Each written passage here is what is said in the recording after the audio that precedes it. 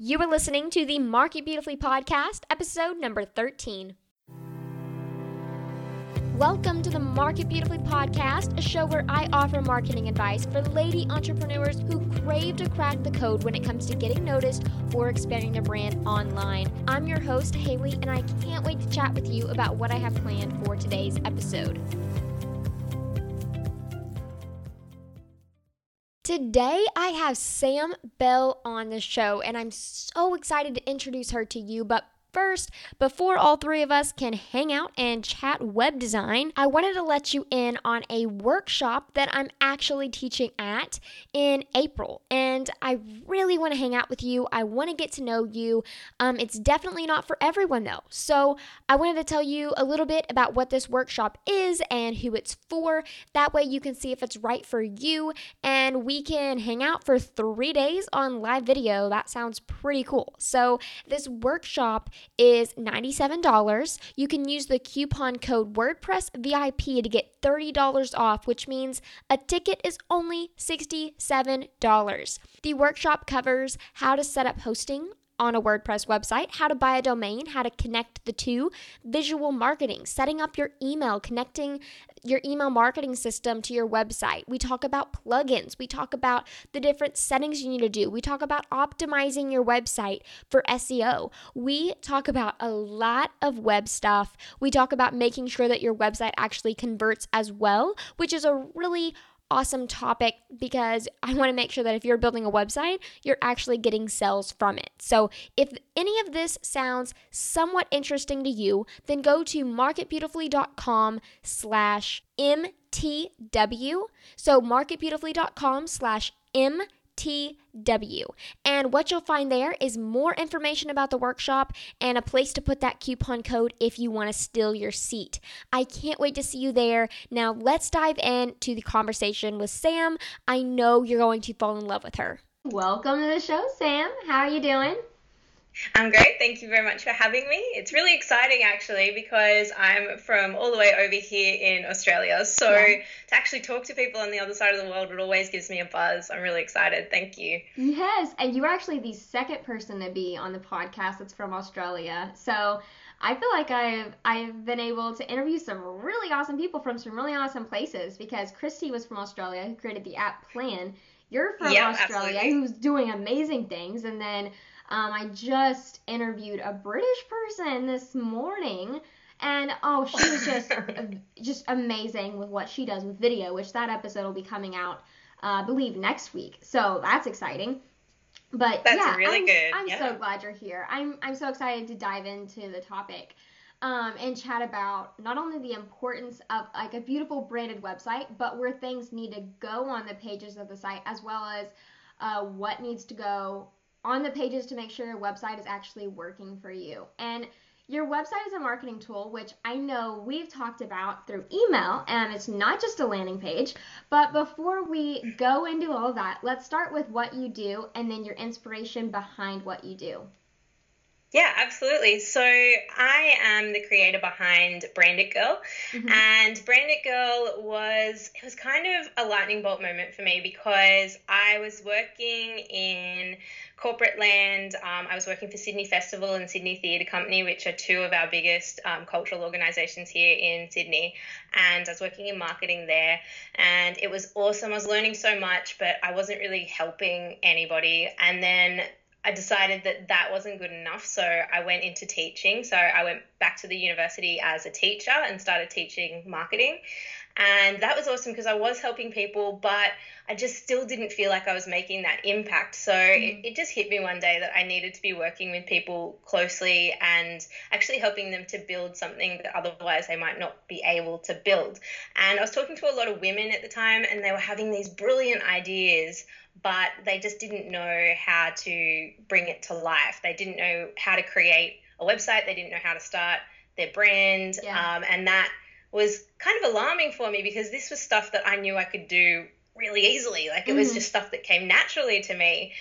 So that was when I created my business. So essentially, my mission is very simple. It is just to help women to create the lives that they really want, that are going to give them the freedom and the flexibility to live the way that they really want to live. And that often means creating these online businesses and blogs that are going to sustain that kind of lifestyle. So really, I work with clients one-on-one to create their brand identities, and that can include everything from their logo to their collateral to their social presence and their website.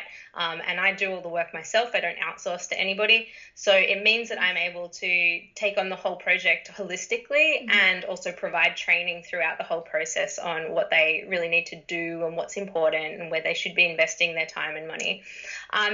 One of the things that happened there, though, was that I was getting a lot of inquiries from people that wanted that coaching and support part of the process, but they didn't necessarily have the money for mentorship or one-on-one coaching, or they wanted to do things themselves, so they wanted to DIY some of the brand. And I couldn't help everybody because I'm only one person. I've only got limited time in the day. So what I did was I created the Brand It Boutique. And the Brand It Boutique is a monthly membership site which takes you through a training each month on a different online business, blogging, social media, productivity. It depends. So each month it's different, but it's a different strategy or tactic, and it's a full training each month. So every month it's a different training, which keeps me really stimulated because I'm teaching something new every month, and I'm going back to that teaching roots that I have. Right. But it's also giving them quick and actionable things that they can try every month and creating a library for them. So if something's not relevant that month for them, it might be in a couple of months' time and they can come back at any point and take the training. So that's one element. The other element is that I had, in my own personal life, I had a history of being not particularly well. I had poor health, and I kept having these immune crashes where I kept ending up in hospital, and it was awful. And it just kept coming down to the fact that I was stressing myself sick. So I realized that how many of us must be doing this? How many of us must be making ourselves sick and not putting ourselves first? So one of the second element of the boutique is wellness downloads. So there's a monthly exercise video. There's snack recipes that are completely healthy that you can actually eat at your desk and not feel guilty. That aren't going to hurt you. That's amazing. And there's a mindset kit for each month where it works on a different aspect of your mindset, and there's mindset downloads. So there's that. And then the third element's the community, and that's just a place where you can get some cheerleaders. You have more access to me. I can be a mentor for you. I can answer your questions. We have bonus trainings, things like that. So that's the boutique, and that's really where my focus is going now, because I can see that I can help the most people in that way, which is what I wanted to do right at the start. That's why I started this. Right. Sorry, that was a really long answer. No, but it was such a great answer. You're doing a crap ton, but that's so awesome. I feel like I love the inspiration behind the wellness part, because I know personally I have made myself sick, and it was a little different, but it's more like anxiety and panic attacks, which on the last episode, episode 12, we talk about that as depression as a business owner, because it's a real thing and it's a struggle that a lot of people have. And I know I've dealt with it, and that's why I took on a full-time job. Honestly, it wasn't because I needed the money. I was actually making more money as a web designer, because I'm awesome. I feel like I was just awesome at running a business, but it's so lonely, and it's honestly, it's just depressing, and your anxiety and depression just can take over. So I love the wellness kit idea. That's such a unique twist on it too. I've never heard that. So yeah, thanks. Yeah, I felt like that was something that was definitely weighing on my heart, that loneliness element. And so that was one of the mental health and the depression side of things is, I think people underestimate it. And I think people who have made it in this industry, they don't talk about the struggle enough, because it's bloody hard. It's hard. So yeah, we need to actually support each other, and people who aren't walking the same path as us, people in our everyday life, they don't understand what it's like to work from home. They think that it's just, fun and cushy and, oh, good, you're home all day, you can do whatever you want. No, exactly. No. It's hard. It is hard. So I think that was important. Yeah. Yeah, I love that. I definitely agree with that completely, because I know in my life no one understands what I do. And if they're not going to understand what you do, they're not going to even comprehend what it's like working from home and how hard you work. A lot of people see that I'm on my couch on my laptop, and they're like, oh, she can go do this for me, or she can go clean the whole entire house when I'm gone. Like, no, I'm probably working you should be way available 24/7. Yeah. Oh, sorry. There's a bit of a delay there. So it's terrible, because you seem to be everyone's go-to when they, need to know what time their train is, and you're like, no, I'm working. Yes. Yeah. Yeah. And then it's hard to stop working. I know that's another problem that I've had is when to stop working and when to have family time, because I'm really bad at that. I could work myself to death. I love working. So that's also a really hard transition. But I love that you transitioned the coaching. Instead of doing one-on-one coaching, I love your creative solution to it, which was creating the membership website. Because I know those people that are wanting your services and needing your services, it is a good, I guess not a cheaper option, a more affordable option that's readily accessible to pretty much anyone that can afford that one-on-one coaching with you. So yeah, definitely. It was really important for me that it was accessible, because I believe that everyone should have access to education and the tools that they need.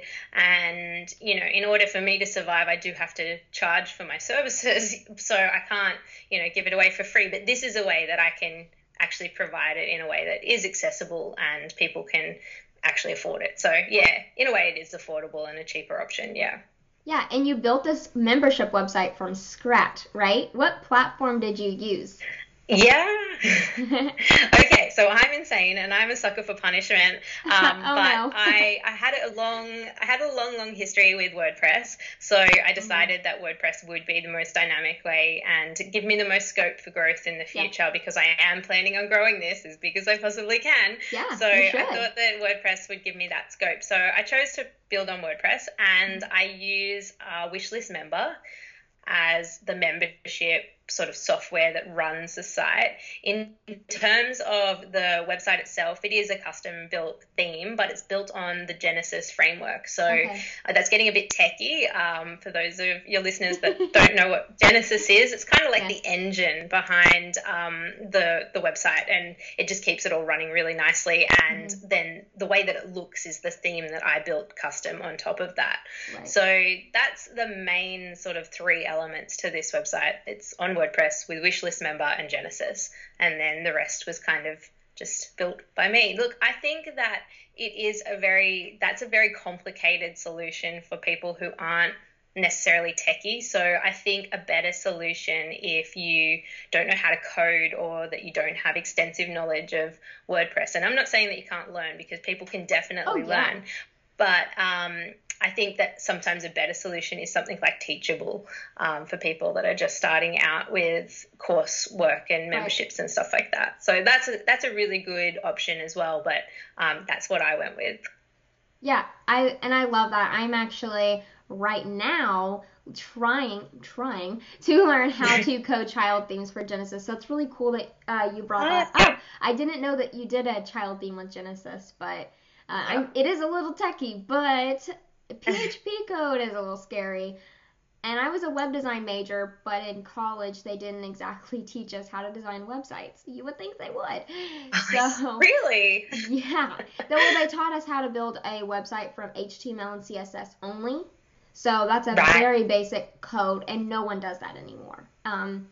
So yeah, that's not really useful anymore, is it? No, not at all. So I definitely want to expand my skill, just because I always love learning. So where did your web design skills come from? Are you self-taught, or have you had classes? Where did you learn?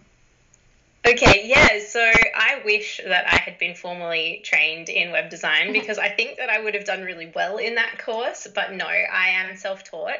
Mhm. It actually started when I think I was about maybe 13 or 14, and it was one of my sick times, and so I was stuck at home quite a lot with arthritis. I have rheumatoid arthritis, so I was stuck at home quite a lot in a wheelchair, and I didn't really have anything except for, the schoolwork that they would send home. So I got into coding. And the way that I got into that is I'm a giant nerd. So for those of you who don't know me, I am a giant nerd. So I got into coding through online text-based role-playing games. Wow, what a nerd. So I love it. Yeah, so these games, they were text-based, and you could create little like profile images where you could put an image and then have an iframe and then have like all the details about your character in the iframe, and you could style it with CSS. And that's how I got into coding. And from there, I got obsessed with making websites. So I made like 10 different blogs, and, it just snowballed out of control from there. And it's just been a constant in my life ever since. But my formal training, I guess, is more the marketing and the branding side of things. So I have a Master's of Commerce in marketing. And then really I just brought all of that passion and hobby of graphic design and web design. And when I decided to start my business, I was quite proficient in that. I had some on-the-job training at the two companies that I worked for. I worked in the design departments quite a lot. That wasn't part of my job, but I just ended up there because I was drawn to that kind of thing. So, yeah, I just combined all of that. So in terms of my training, yeah, I am largely self-taught. And for me, that's really worked because I get obsessed with things, and I used to think that was a bad thing, but now I think it's actually what's made me successful because I get absolutely obsessed with working it out. Yeah. Yeah, and that's definitely important when coding. You have to be obsessed, otherwise you'll rip your hair out. So. Look, Haley, I dream code. I see code in my dreams sometimes. No, you don't. Are you serious? I do. I have probably a handful of actual dreams that I can remember where I saw code. I was coding in my dreams. So. That is so funny. Okay, so what are the essential pages everyone needs on their website? Like, what are the pages that if you do not have them on your website right now, you need to make sure that they're there? Okay, great. I've got 3 main pages that you need to have on your website. But first, I just want to say, I want to preface this with people really don't understand the importance of a good website. And I was shocked to discover that a lot of businesses globally still don't have a website. Like, that is so crazy to me. It is. Because, if we think about how we search for information, and if you're looking for a product or a service, the very first thing you're going to do in this day and age is you're going to get on Google and you're going to search the search terms that will give you, options. Yeah. Right? If there's not a website, it's like you don't exist. It's like you don't exist. And the other problem is that some people think it's something that you can just knock together at the last minute and anything will do, and something's better than nothing. And look, I understand that philosophy, but it's not that difficult to get a good functioning website that's mobile responsive, So we really need to be thinking about, in today's society, how people are searching for information. And really, if you don't have a website, it's like you don't exist. So with that being said, the 3 main pages that you really need on your website are your homepage, your Start Here or About page, and then your products, services, or if you're a blogger, your blog index page. So they're the 3 main pages. There's a couple of other sub ones that are really important as well. But if we look at the stats on our own websites, the pages that are being visited most, and this is kind of a general stat, is that your homepage obviously is where people land first, or if they're coming via your blog, it will be a particular blog post, but they'll generally go back to your homepage at some point. Yeah. Your Start Here About page is a crazy popular page, and then obviously they want to know what your services, what your products are, and they will go there as well. So they're the 3. Yeah, I definitely agree with that. I think a big thing is on the About page. A lot of people think that it needs to be all about themselves and then their product and services. They focus a lot on the features of their product or service, and then on the home page, it's more about what the business is. And I think that's the big thing is if I've seen a lot of websites that have all of these pages, or they're missing at least one, but they have a good idea, and then when it comes to the content on the page, I feel like that's where a lot of people get stuck, and they think they have it down because they have something. Like you said, like something's better than nothing. But it's very important to make sure that these pages that you have on your website actually convert. So let's start with the home page on all those 3 pages. What are the essentials when it comes to your homepage? Do you keep it short? Do you keep it long? I want to hear what you think on this. I know it's kind of a controversy now, is whether you should have a long homepage or a short homepage. And I've heard it defended in different ways. So I want to hear your input on that. Yeah, great. So I see homepages broken down into 3 options, really. Okay. And the option that you choose is going to completely depend on the kind of business that you have and what you want that business what you want that homepage to do for you. So what's the function of it? So the 3 kinds of homepages that we have is a cover homepage. Okay. And this is generally, it's not even scrolling. It's just a cover page. It's generally one photo, which is the background of the page. It's got some very limited text on there that's just making it very clear who this website is for. Mm-hmm. And then it's generally got 1 or 2 links or call to actions. One of those might be to subscribe, and then the other one will be, taking you into the rest of the site.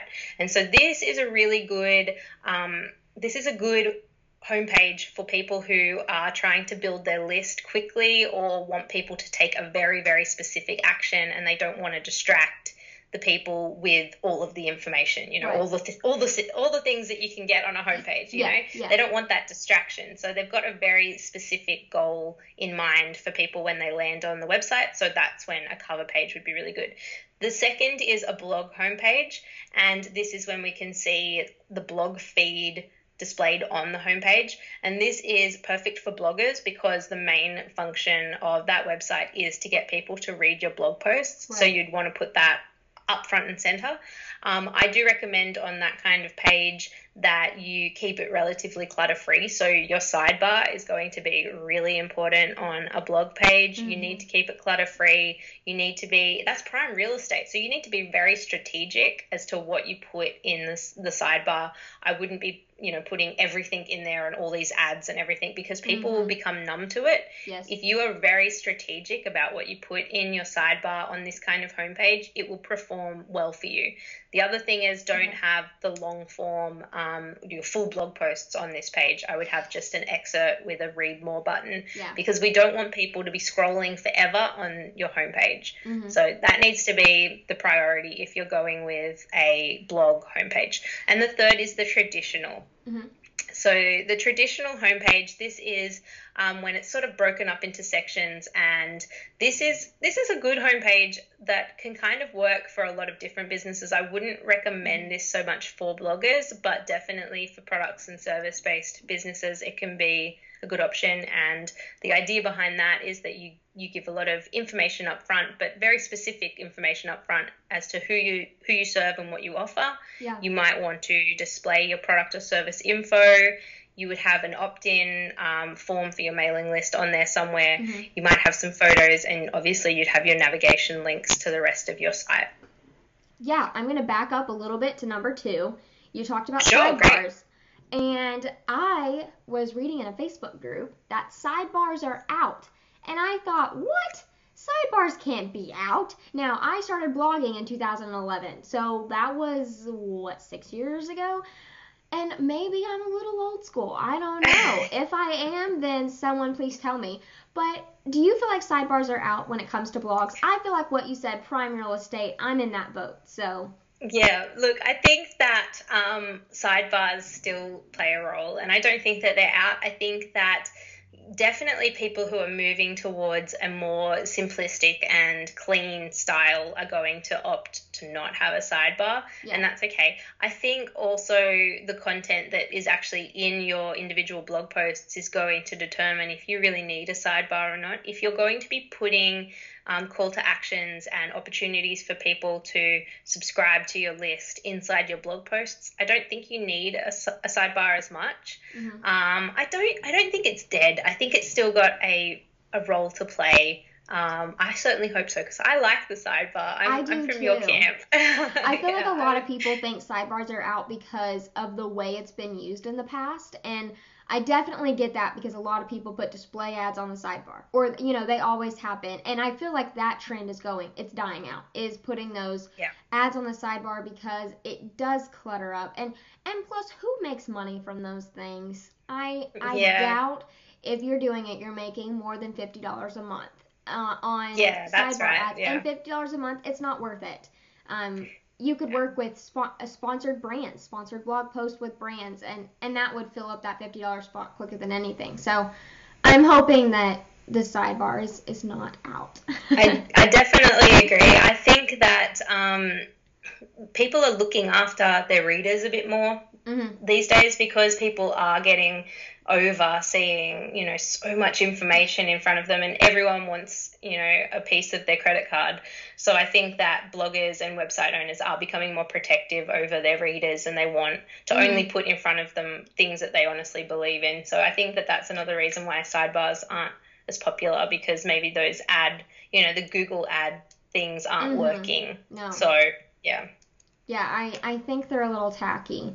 I know with my sidebar, I love promoting free courses. That is my thing. I love promoting free stuff on the sidebar, because then when you come, when you come to my blog, it's not, oh, here's pay for this, or, buy this. It's like, no, I want to get to know you more. I want to get to know what you do, and I want to be friends with them. I want to continue the relationship. That's why I love the sidebar, and I hope it doesn't die.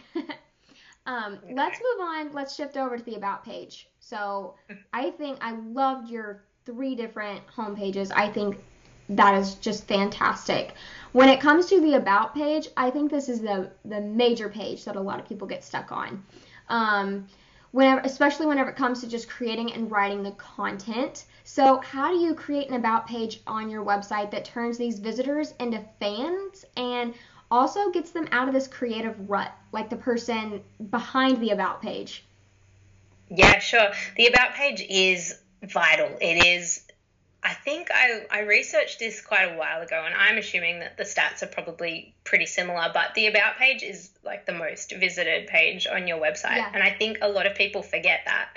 And yeah, you're right. They're using it completely incorrectly, because if I had $1 for every time I went to an About page and I saw a picture of the site owner with their dog, and they're like, yeah, I'm a mum of 3, I love to knit, and this is my dog, and my dog is my world. Like, that's awesome. I'm really great. Like, I'm grateful to get to know you, but that doesn't actually tell me anything about how you're going to help me as the person who's reading this page. So I think that the more that you can make this page about your ideal client and demonstrate that you understand their struggles, that you understand where they're at in life and what they need, then the more you're going to connect with people really quickly. So the best way to use your About page is really to demonstrate that you understand who you're talking to by actually talking to them. Saying, hi, I understand what you're going through. I understand, that you're struggling with this, or that you're looking for this particular answer. And then you go into how your brand or your website or your blog or, your products are going to actually help them with whatever that is. So making your About page more about the person who's reading it than about yourself is going to really flip this page and make it work a lot better. People are going to connect with it a lot quicker. So once you start going into, so I guess if we were talking about this in terms of a structure, we would say start off with making it very clear that you're talking to a specific person, and outlining that you relate to their struggles. Then go into how your brand, your offering helps those struggles and is a solution to those struggles. And then you introduce whatever you're offering. So if it's coaching, if it's a particular product, if it's your blog, you introduce that then.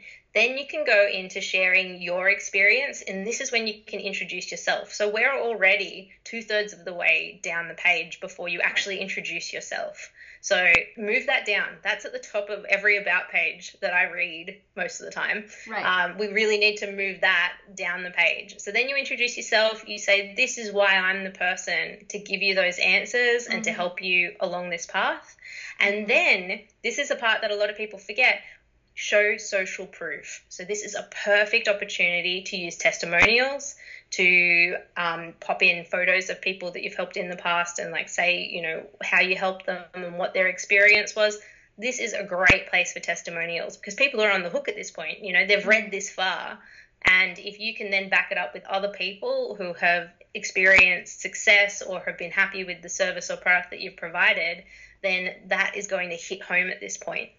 So really that would be the structure that I would recommend, and the way that people can, I guess a lot of people feel like it's a bit icky, these about pages. They're like, oh, I don't really like talking about myself. Awesome. Don't talk about yourself. Talk about the people that you're talking to. Yeah. So that's a really good way of doing it. And then lastly, just having some kind of direct call to action. So you need to direct people somewhere else at this point. So that is to your products or services page, to your blog, to your mailing list, to wherever you want them to go next. So think about what's the next logical step for people to take after they've read this information. Yeah, I think that's a really hard, I guess, hump to get over is, well, they want to know about me. And I know with me, I find it painful to think that no one cares about my 2 dogs. I mean, they're awesome. But the fact of the matter is, no one could give 2 craps about my dogs, unfortunately.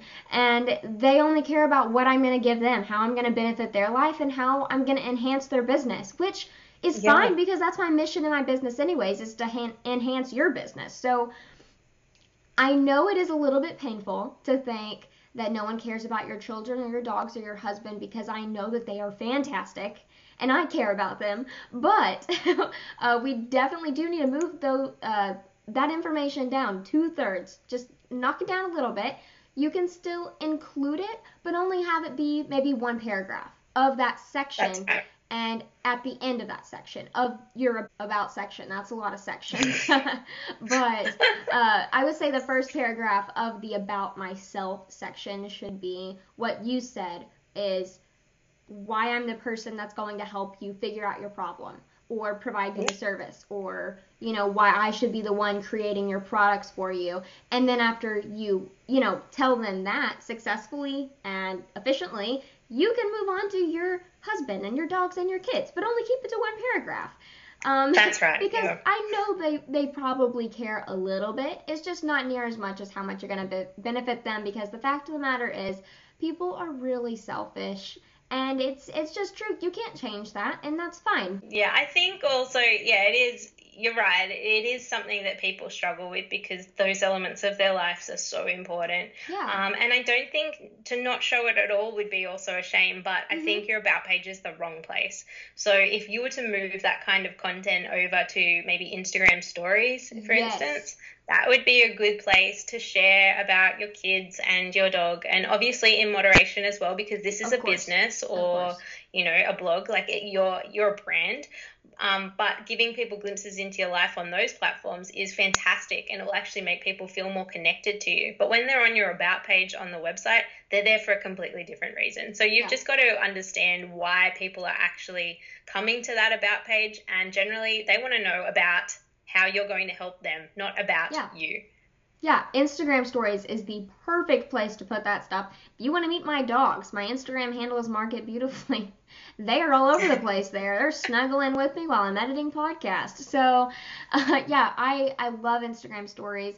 I would say if you do want to show your kids or your dog or your husband or whoever on your Instagram stories, I kind of have a rule to where I can't share anything like that until I've hit 3 business-related Instagram stories. Just because I know whenever I follow a business, and, you know, I do care about their dogs and their kids, but that's not why I'm following them. To be honest, it's not. And so you definitely want to keep yourself in check. So I say maybe 1 out of every 4 Instagram story post you have, keep it personal, but then the other 3 business.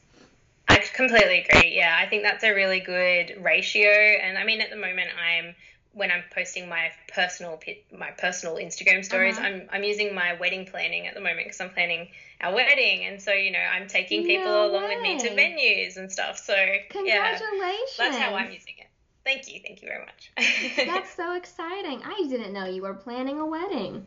Yeah, it's pretty exciting. I'm excited.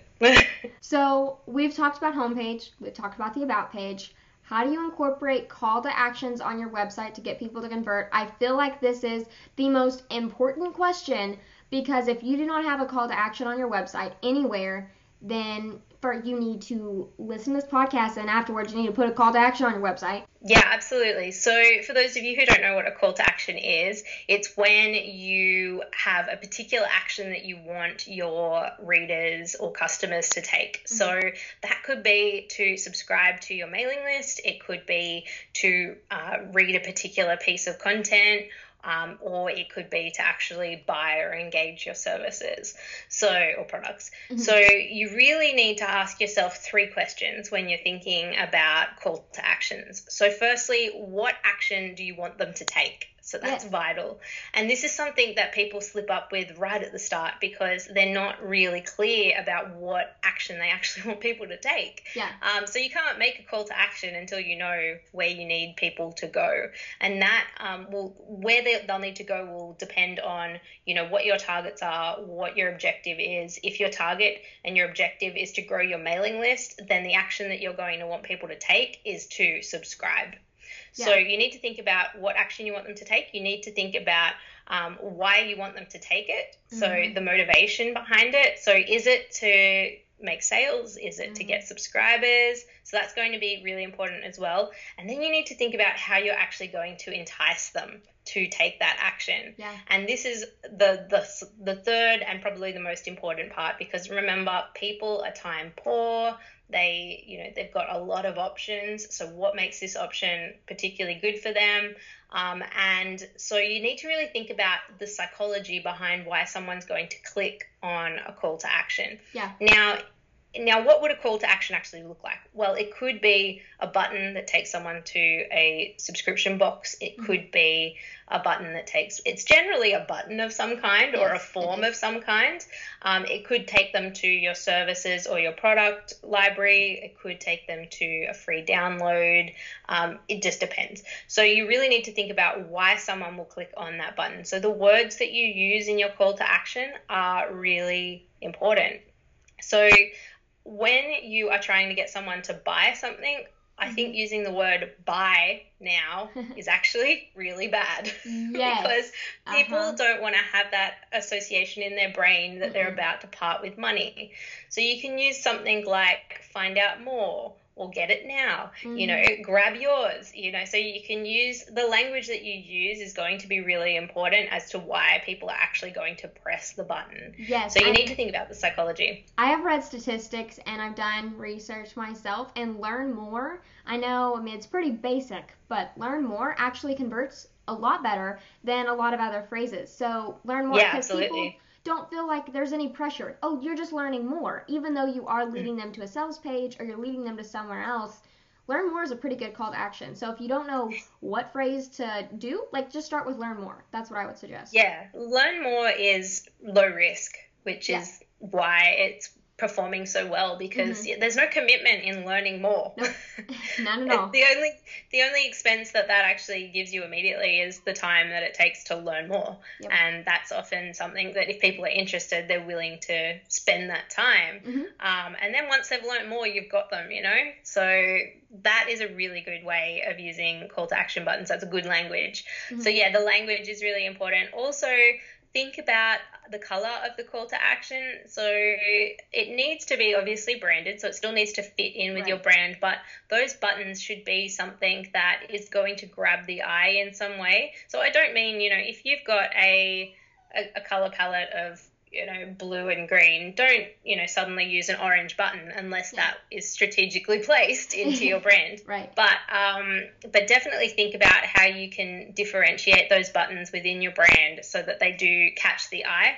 I've seen studies that say that yellow is a color that promotes action being taken. So that's something that people can consider. Again, don't include a yellow button unless it fits with your brand. Yes, yeah. But because I'm all about consistency.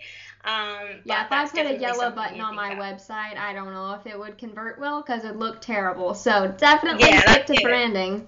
But I've also heard green is a good color too, and it doesn't fit into everyone's branding. So I agree, branding first, but then also keep color psychology in mind. So what's the best strategic way to use email marketing on your website? A lot of people use email marketing on their website. I see it all the time, but what is the most strategic way to actually get emails, get people on your list, and then use them?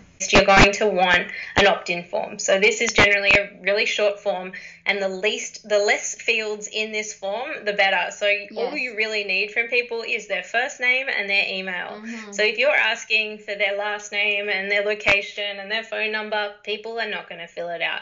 Make this form as simple as possible. So really, all you need, first name and email. That's all you need. Low barrier. So that's the so that's the first thing. Keep it really simple.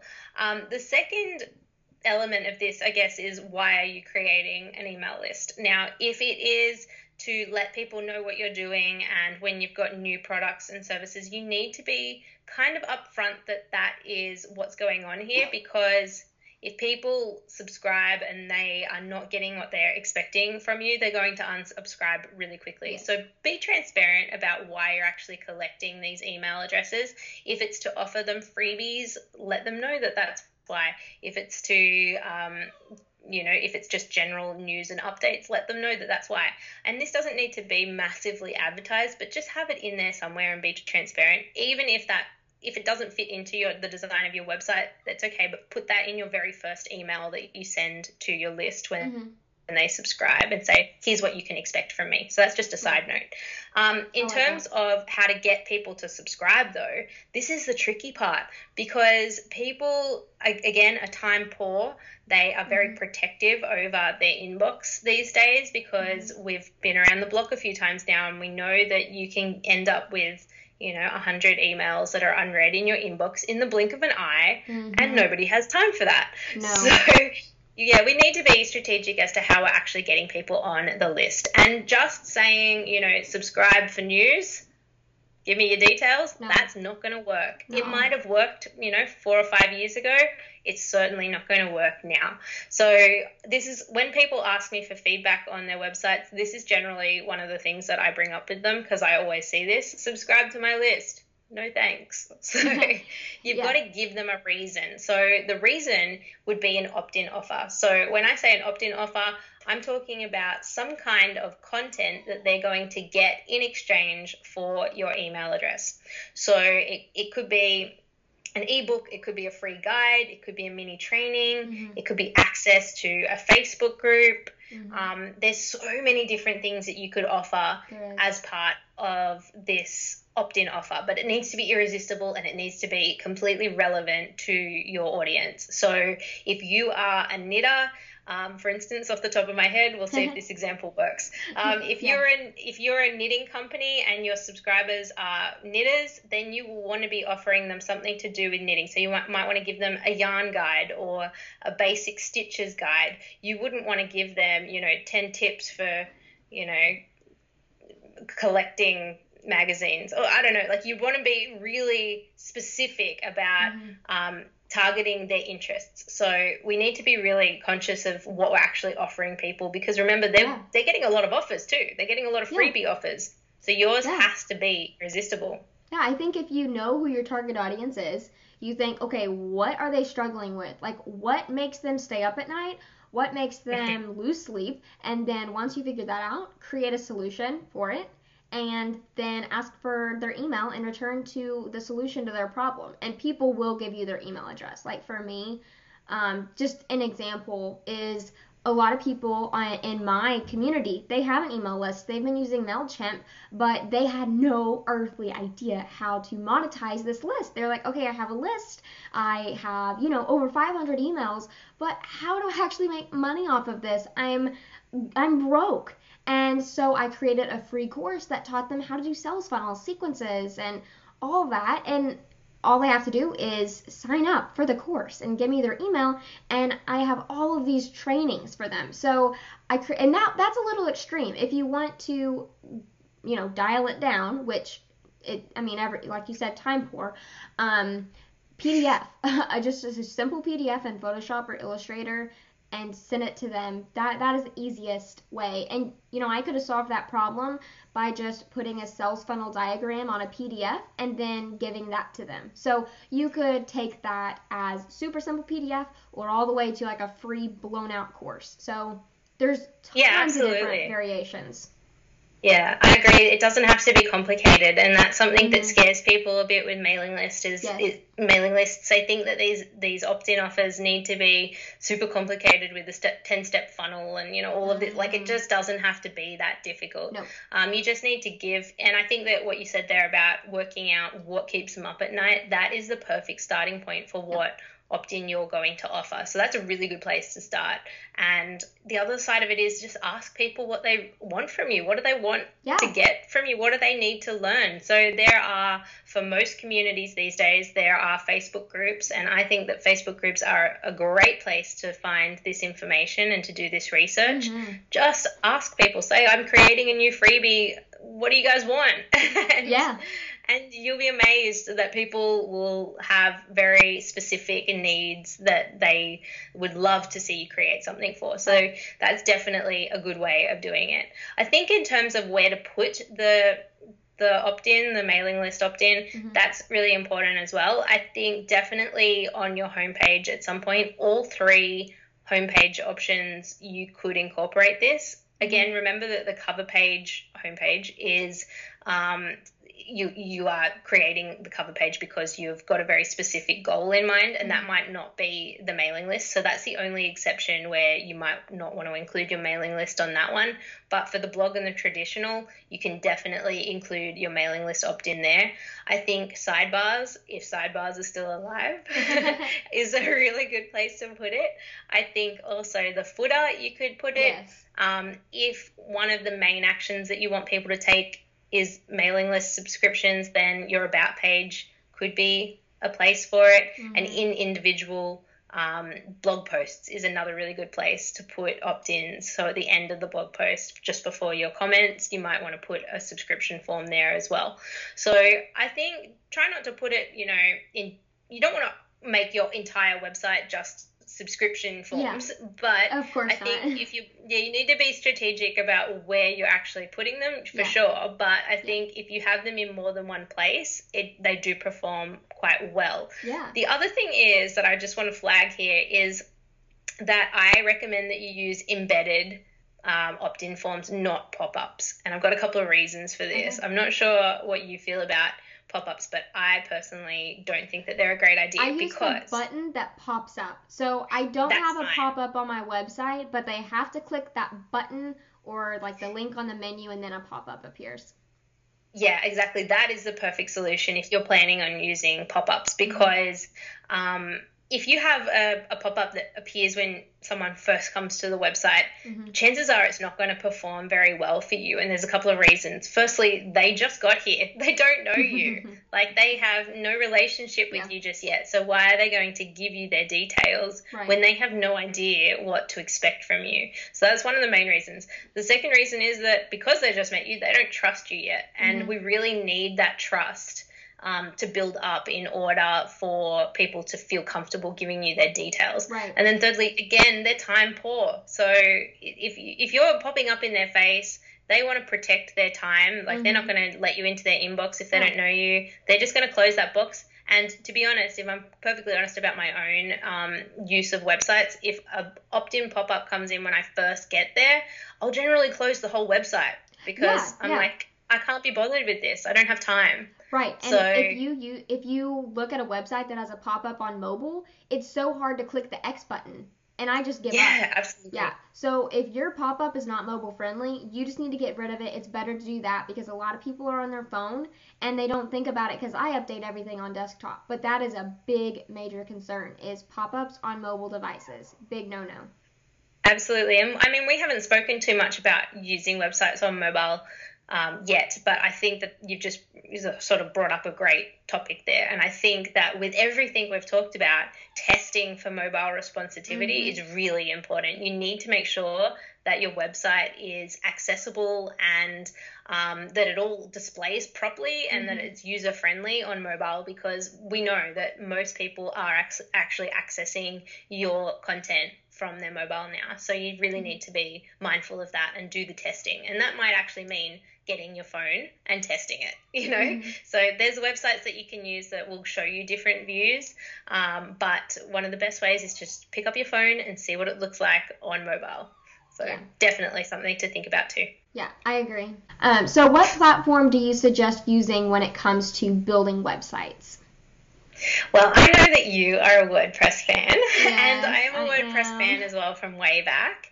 But I do really love Squarespace these days. I find that for my clients who aren't techie and that they don't have the coding background, that Squarespace is an awesome solution. So I can create them something fairly custom on there and then teach them how to look after it themselves. And I'm getting a great response from that. So it depends on your level of proficiency when it comes to coding and your understanding of sort of things like CSS and stuff like this. For some people, WordPress does their head in, and that's one of the reasons why I moved my main website to Squarespace, but my membership site is on WordPress. So I guess I am kind of in both camps, and I love them both. Yeah. And I think that they have different purposes and different benefits, and it really just depends on the person's skill level when it comes to web design, and also what they actually want to do. I do find that Squarespace has just simplified a lot of things for me. I don't do as much website tweaking. I used to be forever in my code of my WordPress site when my website was over there, and I was tweaking all day long. I don't tend to do that as much on Squarespace. Good. So for me, it saved time. But yeah. Yeah, if I was making custom themes on WordPress, I don't know if I could do that. That would be so time consuming, and I would definitely see Squarespace for sure. I like WordPress. The reason why I like WordPress is because I feel like it can grow with your business. And even if let's say I have changed my business so many times in the past 7 years. I used to be a fashion blogger, and then I was a web designer, and now I'm an educator. So with WordPress, it's been able to grow with me as I, change my path, and that's why I love it. But I've also heard amazing things about Squarespace, and I've dealt a little bit with Squarespace with clients. So I haven't hopped on the train yet. I understand why people are on the train. So yeah, no, it's a hard switch, I think, because it is limited in terms of, it doesn't have all those plugin options. And WebSpace is so dynamic. There really is no end to what you can do with it. And I guess with Squarespace, you need to choose a base theme to start with, and then you can customize from there. So that's one big distinction right off the bat. But I think that it really just depends on the purpose of the business. And I think that there's still options for evolution in terms of using Squarespace.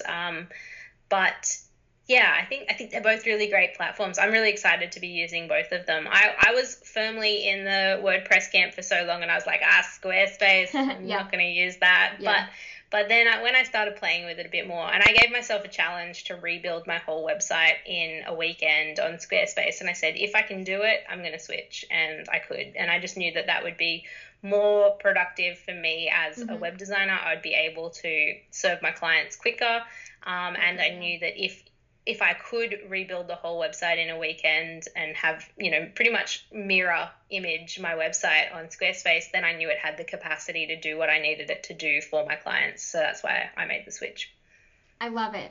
So thanks so much for coming on and talking to us about all of this awesome website conversion strategies and, the essential pages. So now that everyone has fallen in love with you, where can they hang out with you? Thank you so much for having me. And I would really love to make some new friends and meet you. So please come and hang out with me. My website is branditgirl.com. So that's my main website. My membership site is thebranditboutique.com. You can find links on my main website to my membership site. But if you'd like to go directly there, you can. I've also got a free Facebook group that you are welcome to come and hang out with me in. And that URL is just branditgirl.com/society, or you can just search for it with Brandit Society. And the last thing that I'll mention is that when we go to air with this, it will be maybe a week and a half before my virtual summit starts. Ooh. So you could so if you catch this before the 21st of March, you are actually able to come and join my free virtual summit. So that's the Lady Boss Breakthrough Summit. And you can find that at ladybossbreakthrough.com. So I've got a bunch of really cool speakers, and I'd love to see you there for that as well. So that's how you can hang out with me. I'd really love to make some new friends, so please come and say hi. Oh, that's so exciting. Thanks so much. Well, I have really enjoyed talking to you, and I'm excited to get to know you even better and follow everything that you're doing in your awesome business. Thanks so much for having me. This has been awesome.